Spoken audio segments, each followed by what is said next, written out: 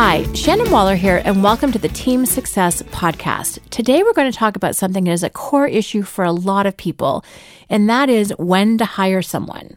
I was at a fabulous conference and someone asked me this question, and I realized I normally answer the question of what do I do with someone once I've got them.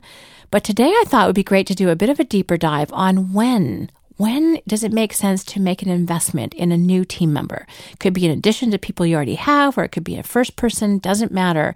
When is a really critical question to answer. So I gave some thought to this, and this is what I've come up with from experience, from conversations, from years of working with entrepreneurs and seeing what worked and what didn't.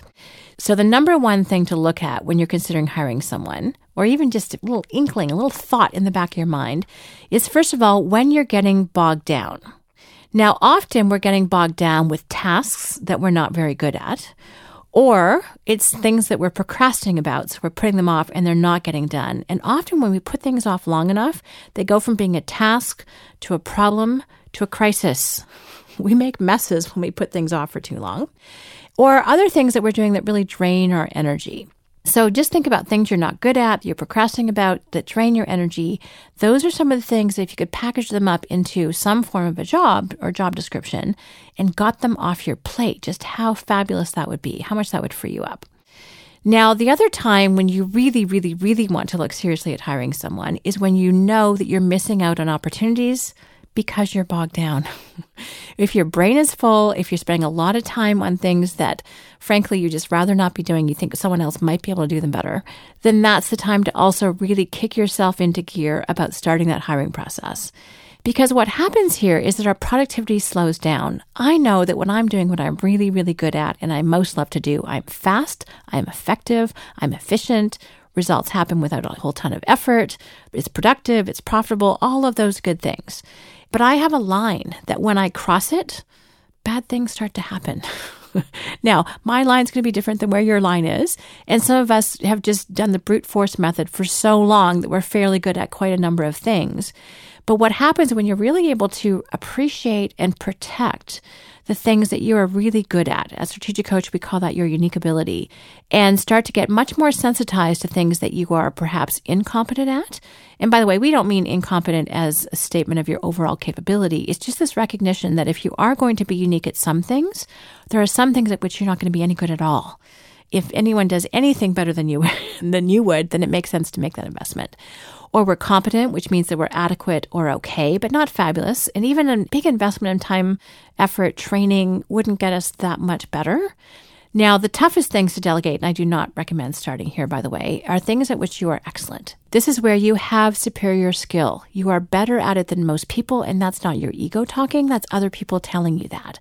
And often there are great rewards and kudos and reputation and income that comes from doing what you're excellent at. But do you love it? Having the passion for it is what takes something from being excellent to unique. So if you think of them as sort of concentric circles, with incompetent being the largest circle on the outside and unique ability being the center in the middle, then you want to start to shed those things on the outside, and that will help you appreciate and protect really what you're meant to be doing. Think about how you best create value, what difference you can make, how well that can happen. We unintentionally sometimes drain our mental energy for those things by doing all the stuff we think we have to do. Could be payroll, could be technology. So a really good friend of mine from the workshop was talking to me about potentially hiring a part-time person. And he was really deliberating, and he said he wanted to talk to me because he knew I was so passionate about unique ability teamwork, and I could probably help him think it through.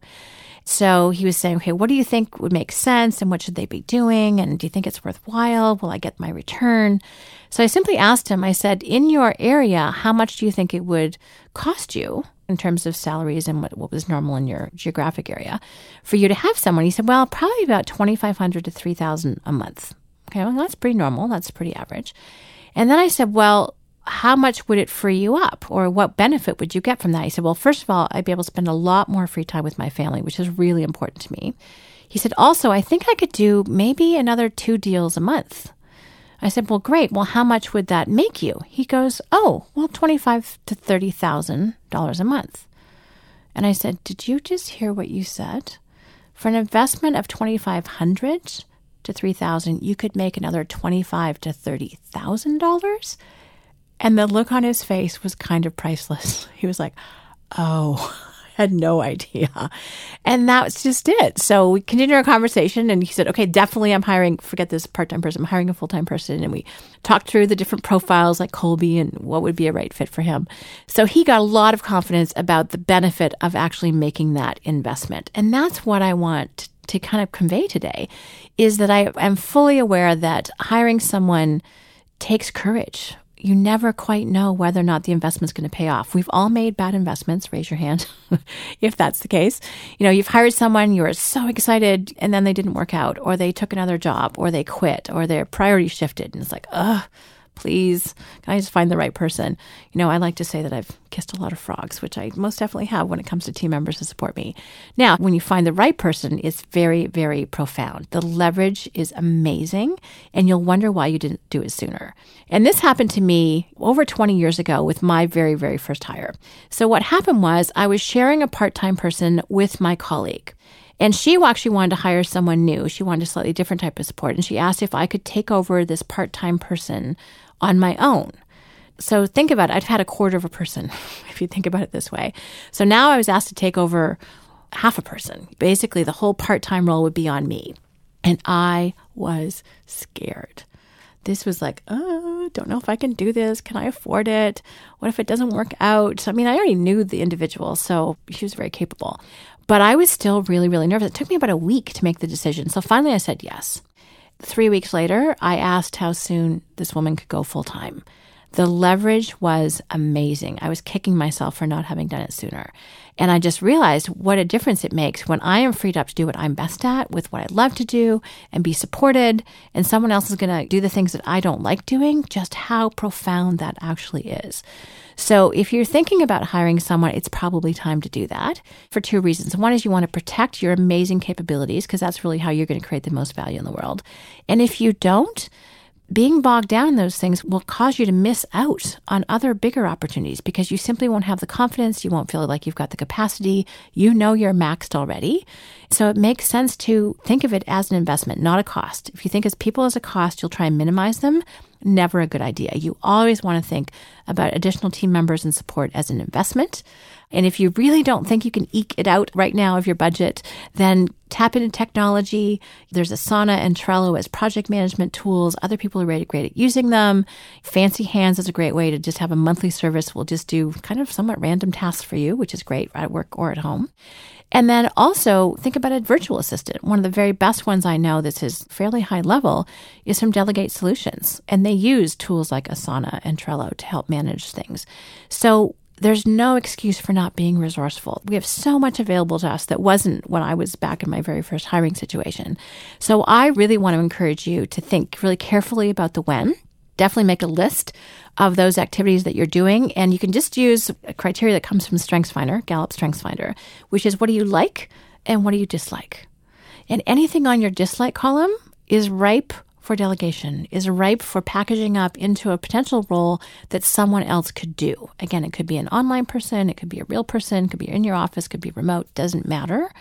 But you really want to be able to package up those things, because just imagine the leverage. Imagine you being freed up and how much happier you'll be, how much more productive you'll be, and then obviously how much more profitable you'll be. So I really hope that this has given you some inspiration and some clarity about when is the best time for you to add to your support team.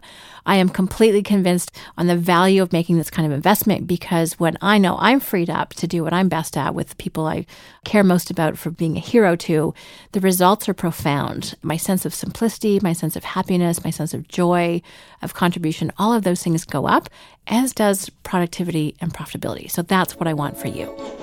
Thanks very much for listening. As always, if you have any comments or questions, let us know at questions@strategiccoach.com. And as always, here's to your team success.